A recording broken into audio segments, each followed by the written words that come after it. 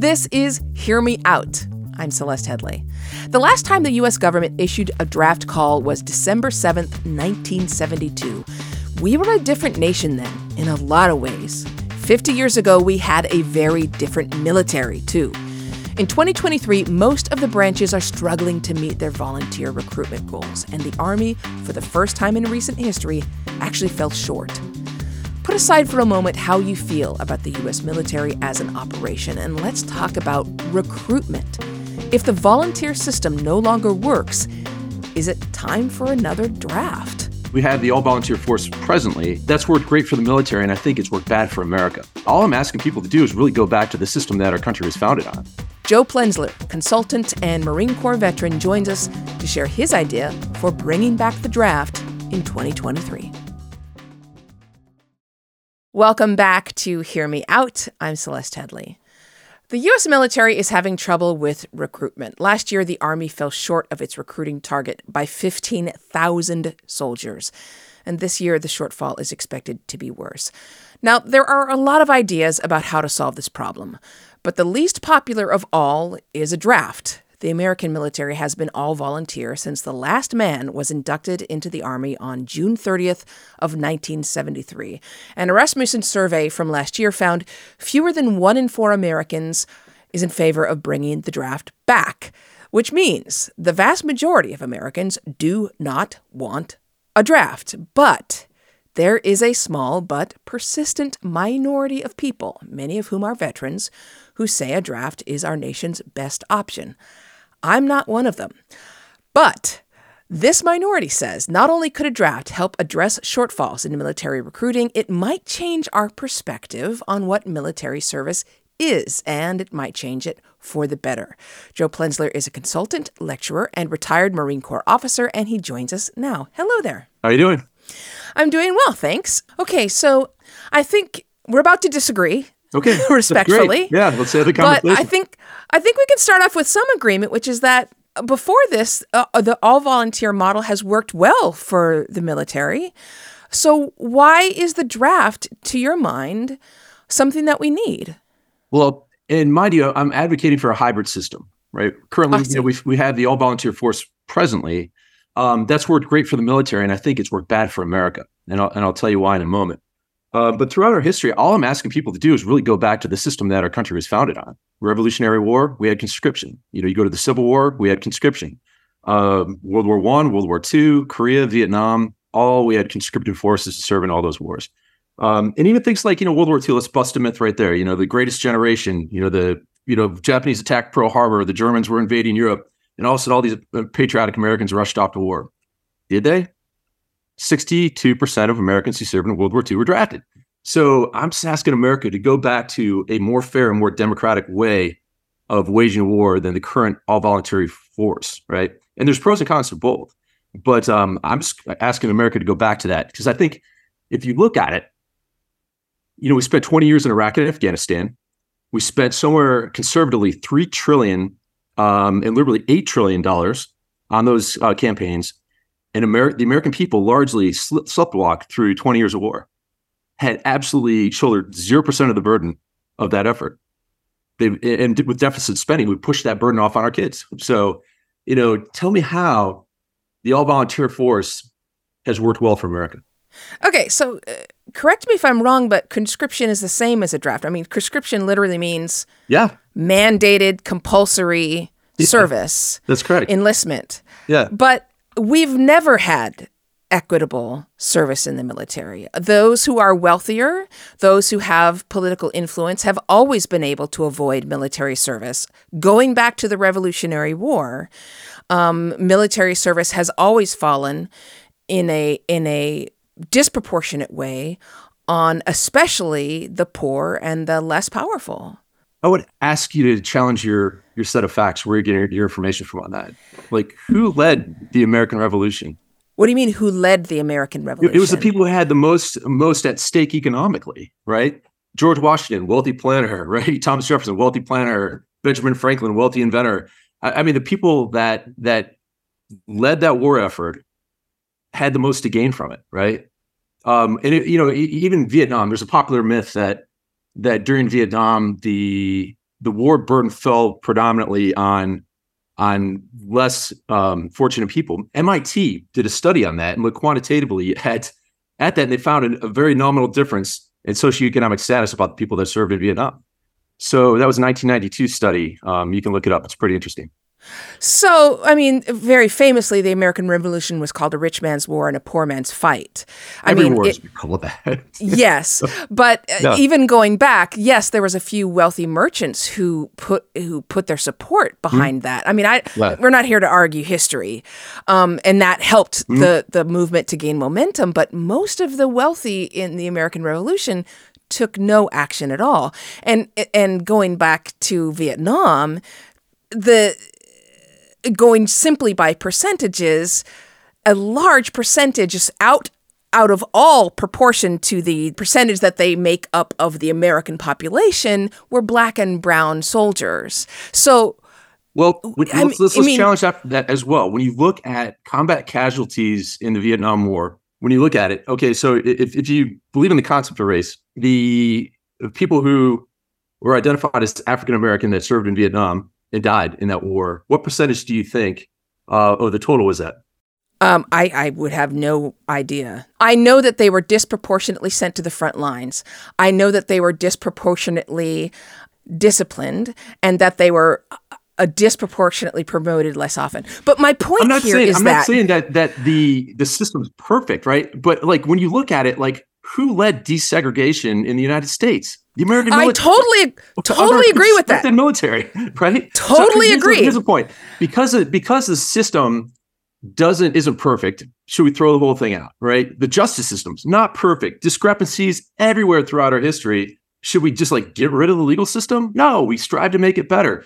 Conscription has worked for our country in many ways and served in many ways as a melting pot of America, like a true melting pot where you bring people in from every single possible socioeconomic status and region of America, push them together, force them to operate as teams, and then to go back to their communities with expanded experiences based on working with people that they would have never met or worked with their entire lives and probably would have avoided.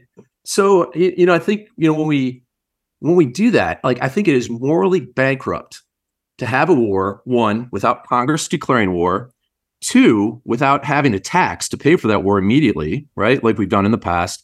And three, without having some form of conscription. Because other than that, like, you want to talk about like a poor man's army, who has the most economic incentive to go into the all volunteer force?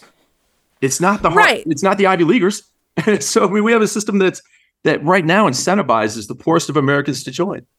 Yeah, but that's also the case. Again, I have to go back to the fact that the draft also disproportionately affects the people in the bottom rungs of both income and power. Going back to the Vietnam War, which again was 1973 was the last time we had the last person inducted into the Army. So that's our last conflict. So if you go back to the Vietnam War, and this is a statistic I wrote down, the number of people who ended up being drafted dropped to only 23% among the richest. And that's because they all got deferments for one reason or another. A lot of people volunteered because they knew their number was going to come up, right? Right. But again, that number among the richest was only 23% at the height of the war. And it was significantly higher among people in the middle class and especially in the lower class. Mm-hmm. And that's because there's a number of different things that can get you out of the draft or conscription. Mm-hmm. And the people in the wealthiest families, the people who are who have political power or corporate power, are able to take advantage of those exceptions. And they do take advantage of them. I think you and I are in complete agreement here. I don't think there should be exceptions to the draft. I think if you're in elected office in the United States, your kids probably should get a priority to be drafted first, right? Because then you're going to take our national defense so much more seriously. So I think you and I actually agree on this issue. Like, if we are going to have a draft, interesting, there should be no exceptions. And we also ought to take a look at ability, right? Currently, the United States military doesn't allow so many talented people to join just because they have no use of their legs, right? Does it take use of your legs to fly a drone from an Air Force base in one of the Midwestern states? No. Does it take use of your legs to be a crypto analyst? No. Does it take use of your legs to be a cyber warrior? No. Right? There's so many jobs that people, we need to look at ability differently, from the military's perspective. Because right now, if you can't run 3 miles, do 20 pull-ups and 100 crunches in 2 minutes, you're not qualified, right? So that's a problem. So this is really interesting. We're going to have to talk about this a little bit more, but first we have to take a break. We are talking about whether or not we should bring back the draft. Joe Plensler is with me. He will be with me still when we come back. You're listening to Hear Me Out, a podcast from Slate, and we will return. And we're back. This is Hear Me Out, a podcast from Slate. I'm Celeste Headlee, and we're talking about whether or not the solution to our military's recruitment problem is conscription. My opinion is no, but I'm willing to hear the argument from Joe Plensler, a Marine Corps veteran, who says the all-volunteer Army, if I get this right, Joe, works for the military, does not work for America. And you just left with this very provocative statement, which would never make it through Congress, which is that the very people who vote to send us to war should be the ones who are sending their children, right? Oh, yeah. Yeah, absolutely. I 100% believe that. Like, if you are serving as an elected official, at the federal level, and you have draftable kids, your kids should have a priority to be in our nation's military in a time of war, right? Because then you have skin in the game, literally. So I think, right, the problem is like when our Congress completely shucks their responsibility to actually declare war. When was the last declared war we had? Right? And so, when we don't even follow the Constitution to follow our own set of laws on how to go to war, and then with deficit spending, right, we spend trillions of dollars and shove it off into the future, out of our kids, right, to pay for. I mean, one of the reasons why do we have inflation today? Oh, we spent $3 to $8 trillion in Iraq and Afghanistan. That's not right, right? And so, like, what deficit spending in the all-volunteer force allows the American people to do is sleepwalk through our foreign policy. Pay no attention whatsoever to what the military is doing overseas, right? Do you think for a second that the wars in Iraq and Afghanistan would have been allowed to persist for 20 years, if there had been draft on? Absolutely not. No way. It's what I'm advocating for is a hybrid system, right? Where our recruiters would go out and recruit for 11 months out of the year. And then what they don't make up, if they say I need to recruit 20 people and I recruited 18 by November, in December, we go to the selective service and spin that wheel and get the rest of them, just like that. Interesting. Okay, so that's what you mean by the hybrid system. So last year in 2022, the Army fell. All of the other military branches just made their targets. That's probably not going to happen in 2023. They probably will fall short. Yeah. But the Army fell 15,000 recruits short. So in your model, in December, they would then go and spin the wheel 15,000 times. Yeah. And recruit 15,000 members. That's right. And also in your model, the high up in that list would be the children of elected officials. Am I getting this all right? Yeah. So like if you have one chance to do that, maybe they have a chance and a half or two chances, right? Maybe their name goes in twice. Yeah, I think that'd be compelling. See, now, we may agree on this. Like, I absolutely, totally agree there.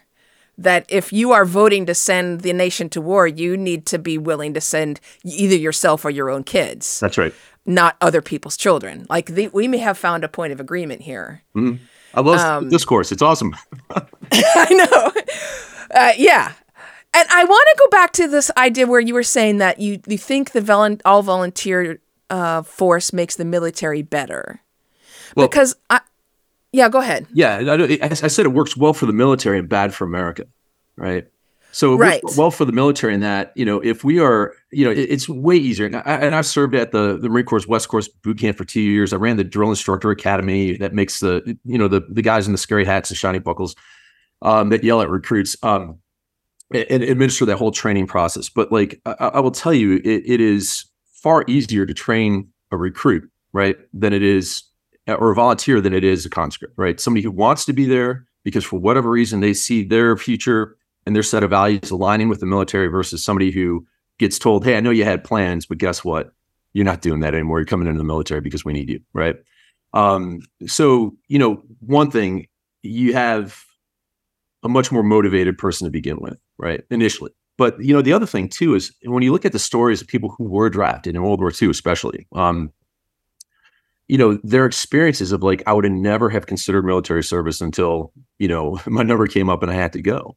And the things that they learned through that process about their fellow Americans, it really, truly is a melting pot. It's one of the few places in America where the pay scale is entirely transparent. Like everyone knows exactly what everyone else is making, right?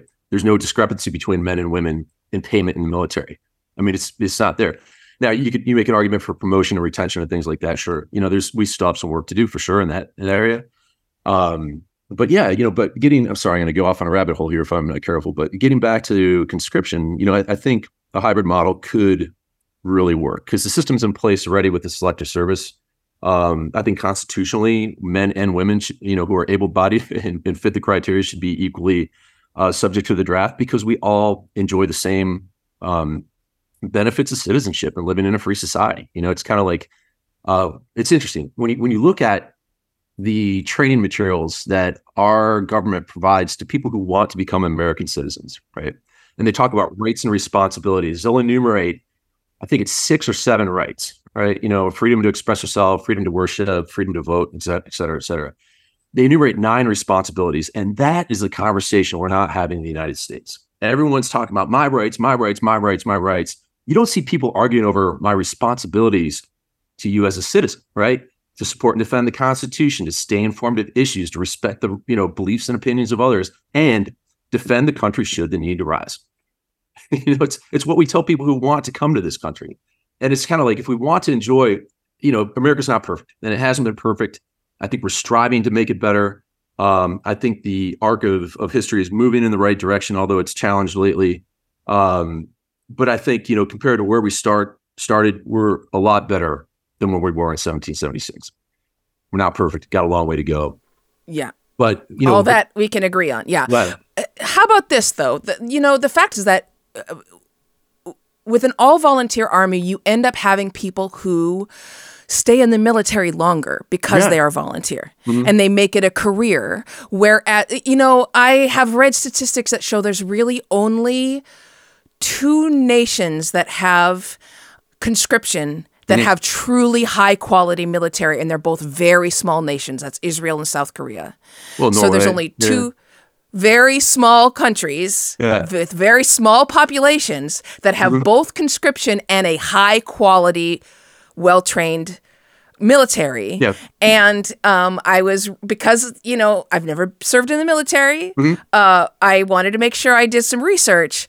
The experts I was reading were saying, look, we can't recreate that in a country with the size of the population that we have. What about this idea that it with all volunteer, you're getting the top people, like you're getting a better quality of soldier? But are we truly leveraging the breadth of talent in the United States if less than 0.5% of our country serves? I don't buy that argument. And I think, naturally, nobody wants to be told what to do. Nobody wants to be compelled by the state to take action, right? But we do it all the time, right? If you don't pay your taxes, you're going to get a call from the IRS. You're going to, if you disobey the law, you're going to get put in jail, right? So, our society compels behavior. And we've done this so many times throughout our nation's history when the national need arose, through a draft, conscription, call it what you will.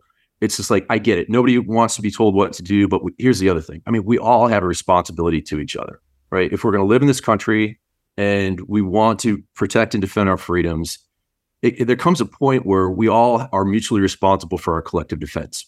So if I want to enjoy all the benefits of living in a free society, but I don't want to shoulder all the burdens of doing that, or at least some of them, what does that make me? What do we call people who want to enjoy all the rights, but not, shoulder any of the burden? It's just like everyone wants to exercise the right to vote, right? Or at least 51% of us do. How many people have volunteered to support your local elections as an election official? All right, so we have to talk about so-called wokeism in just a moment. Yeah. But first, let's take a break. Okay. We're talking about whether or not we should bring back the draft in at least a limited way. Joe Plenzler says yes.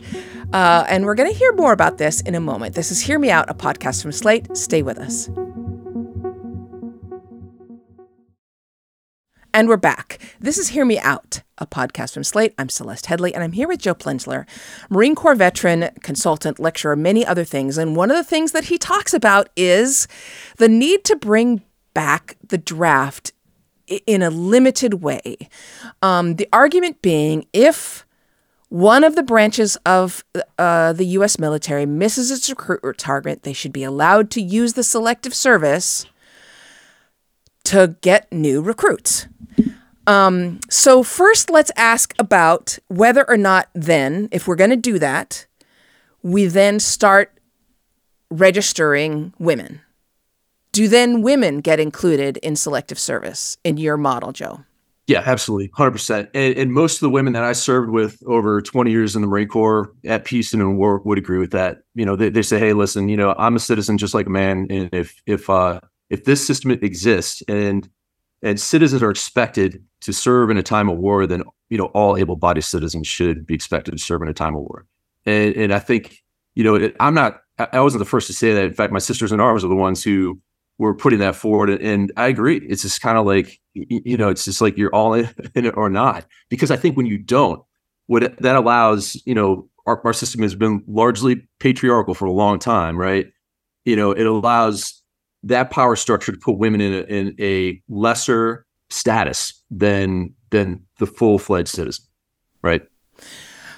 So, I mean, I agree with that entirely, but I'm sure you could not have served the length of time in the Marine Corps that you have without understanding that there's compatriots who don't agree with that, who believe there are areas of military service where women do not belong, where they are a liability. Yeah, and my partner, my wife, she was served in the Marine Corps for 20 years as well, and fought against that very thing because the Marine Corps was saying, hey, women don't belong in the infantry, they don't belong in tanks, they don't belong in artillery. It's too dangerous. They put men at risk, and the data shows it just wasn't true. Right? They wanted to protect the all-male locker room essentially, and they wanted to discriminate against women based on their sex.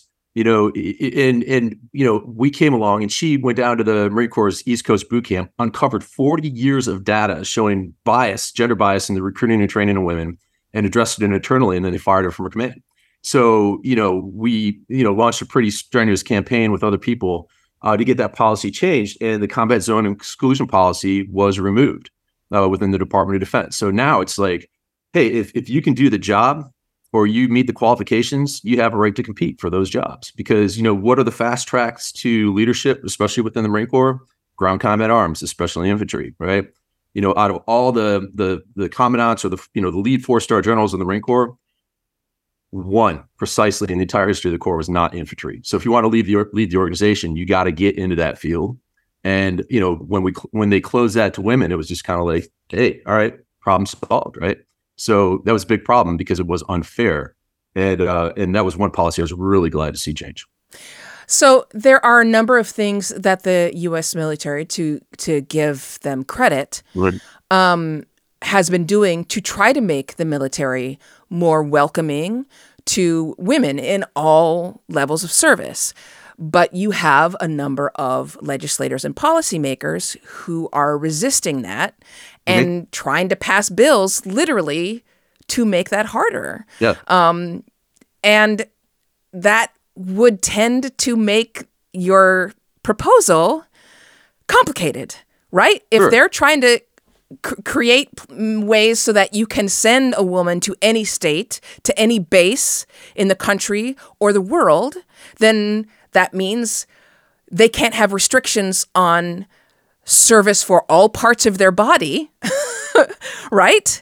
Yeah. But if you have legislators trying to legislate what kind of health care that a woman can receive for parts of their body, then you can't force them into the military because then their health care is threatened by military service. And you're right. You bring up a good point, and it's exceptionally problematic. And when we look at the demographics and psychographics of the people who are advocating for that position, one thing becomes abundantly clear. It's not the women. Yeah. Right. And so what's funny is that this same crowd talks about my rights, my freedoms, and freedom this and freedom that, until somebody else expresses their right to freedom. They're like, oh, wait, don't be free like that. Don't have, right. the freedom to make decisions for yourself about what you do with your own body. I mean, it is such an intellectually disingenuous and ridiculous proposition to say, we should be free to make decisions and be responsible in this country. And then we're going to tell women what they can and can't do with their own bodies. Like, to me, that's not freedom. That's something else that also begins with an F. And I can think of a couple words that match, right? So, yeah. I mean, we'd have to solve that first. Yeah. Yeah. And there's all kinds of issues that are coming up in which we are seeing politicians, especially right now at this moment, trying to legislate and control what military leaders are able to do within the military in a way that I have not seen in the history of the United States before. Yeah. Yeah. And part of it, I think part of the big problem is that over the last 4 to 6 years, politicians have generally accepted the fact that the military is best when it serves as a neutral party, right? We don't want military leaders deciding like what orders or not they're going to follow when the orders are lawful, right? We want them to salute smartly and carry out the national security plan. But the problem is when politicians start grabbing the military and using it as a cudgel to beat up their political opponents. Yeah. And to a degree, when prominent senior retired military leaders weigh into partisan politics, like Mike Flynn, that becomes an issue because the prestige that's held, that the American people have held for the military, is diminished. And we can quantitatively measure this. The Reagan Foundation, right? No liberal organization, found that public opinion of the military slid 14 points between 2018, I think, and 2021. And that's a problem, right? Yeah. One of the reasons, like when you have an all voluntary force and public opinion of military people and veterans, slides. And we know that veterans' recommendations to young people to join the military is one of the leading drivers of their volunteerism. When we lose that, that damages our national security, right? Under our current system. I mean, you want to talk about like, how do we go back to like a full draft? Yeah, keep on, using the military as a political cudgel against your opponents. It's like I see politicians driving the country this way in opposite directions. I don't see enough, working to the center, coming to the center, compromising, collaborating, and working for the common good. I don't see it. I don't see it in Washington, and it's disappointing. It's disgusting. But here's the thing: like we have an opportunity to do something as the American people about that because we choose our leaders. So ultimately, in many ways, we get the government we deserve as a country. We can do better. We need to do better. We've got to do better, right? So we've found another issue on which we can fully agree with one another. So a point for us. Yeah. Let me bring up one other point, which is what's considered to be a universal basic human right, which is the freedom of labor, right? And that's expected to be, that you can't be forced into labor. And one could see conscription as forced labor. What's your response to that? That a draft, especially if it's not in a time of war, if it's just an attempt to make up recruitment numbers, is effectively a violation of that basic human right to freedom of labor?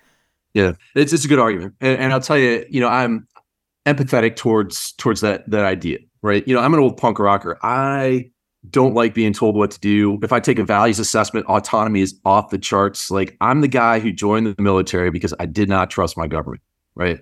And I was like, if our founding fathers, were like, hey, a standing army is the greatest threat to liberty, I believe it. I really do. And I think, because of that, good people need to be in our military to make decisions. So it's kind of counterintuitive how I came in. Why I joined personally, but it was because I didn't trust the government. I wanted to be on the inside of the military, which is the most dangerous thing to our liberty in any country, right? You have a bunch of people with weapons who can compel through the use of force behavior. So those things need to be kept on really tight rails. We need good people in the military making those decisions. We need excellent leaders in Congress, which we don't have right now, providing oversight, right? Because we are a civilian-led government, a civilian-led military. Those are super important things. And I think, there's exceptions to every rule. And I would say like national security and our common defense is the exception to that rule, right? We would never, we've abolished forced labor in many places, in almost every place. You could make an argument in the prison industry, paying, incarcerate people pennies to do labor is another form of that, which I think probably needs to stop. But we don't have a country if we can't defend it, right? If we cannot protect ourselves, everything else doesn't matter. So, the military, like our system of voting, is a foundational bedrock thing that needs to exist below the level of politics and be administered below the level of politics. And I think for that only reason, because it's an existential thing, right? Like, I believe Thomas Hobbes when he said, a legitimate government needs to do two things. One, it needs to protect the people from attack. And two, it needs to punish the unjust. And any government that can't do those two fundamental things isn't a legitimate form of government. So, I think with the military, because our national security needs are so important, right, that we need to make an exception in this case because we cannot neglect it. When we do, really bad things happen. When we fail to engage around the world, really bad things happen. I mean, bad things happen when we do. It's a complicated, messy thing. But I think it's even though it's not a perfect system, it's a good system that needs good people to improve it. I mean, I got to say, I came into this conversation expecting to disagree with everything that you said, and that has not turned out to be the case.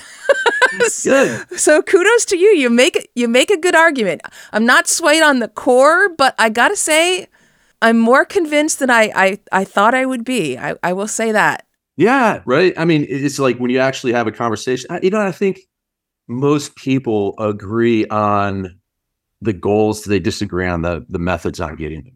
I think most Americans are like me, like independent, centrist, want to see things done in a responsible way.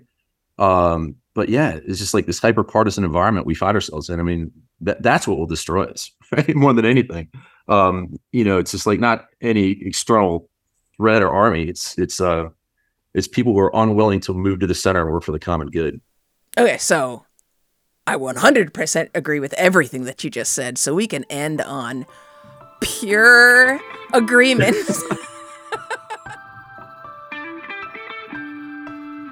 Okay, so because public opinion is so strong on hating the idea of a draft, I'm willing to bet you have an opinion on this idea. And you can easily share your opinion by emailing us. It's hearmeout@slate.com. A few weeks ago, we had Aaron Tang on the show to argue that the Supreme Court's biggest problem is overconfidence. We knew that take would get people talking, and boy, did it. So before we go, we want to share a note we got from a listener named Dylan. Dylan wrote this. Well, I think Aaron Tang is right that overconfidence is the problem with the current court. I think he misattributes the root cause of that overconfidence.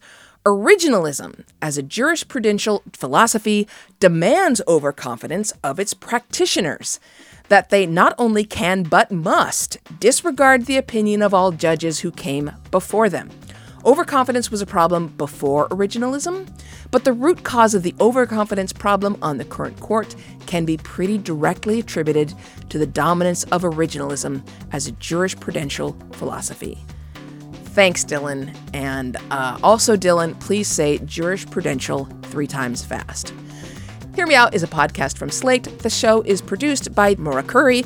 Ben Richmond is the Senior Director of Podcast Operations, and Alicia Montgomery is VP of Slate Audio. I'm your host, Celeste Headlee. Until next time, speak your mind, but keep it open.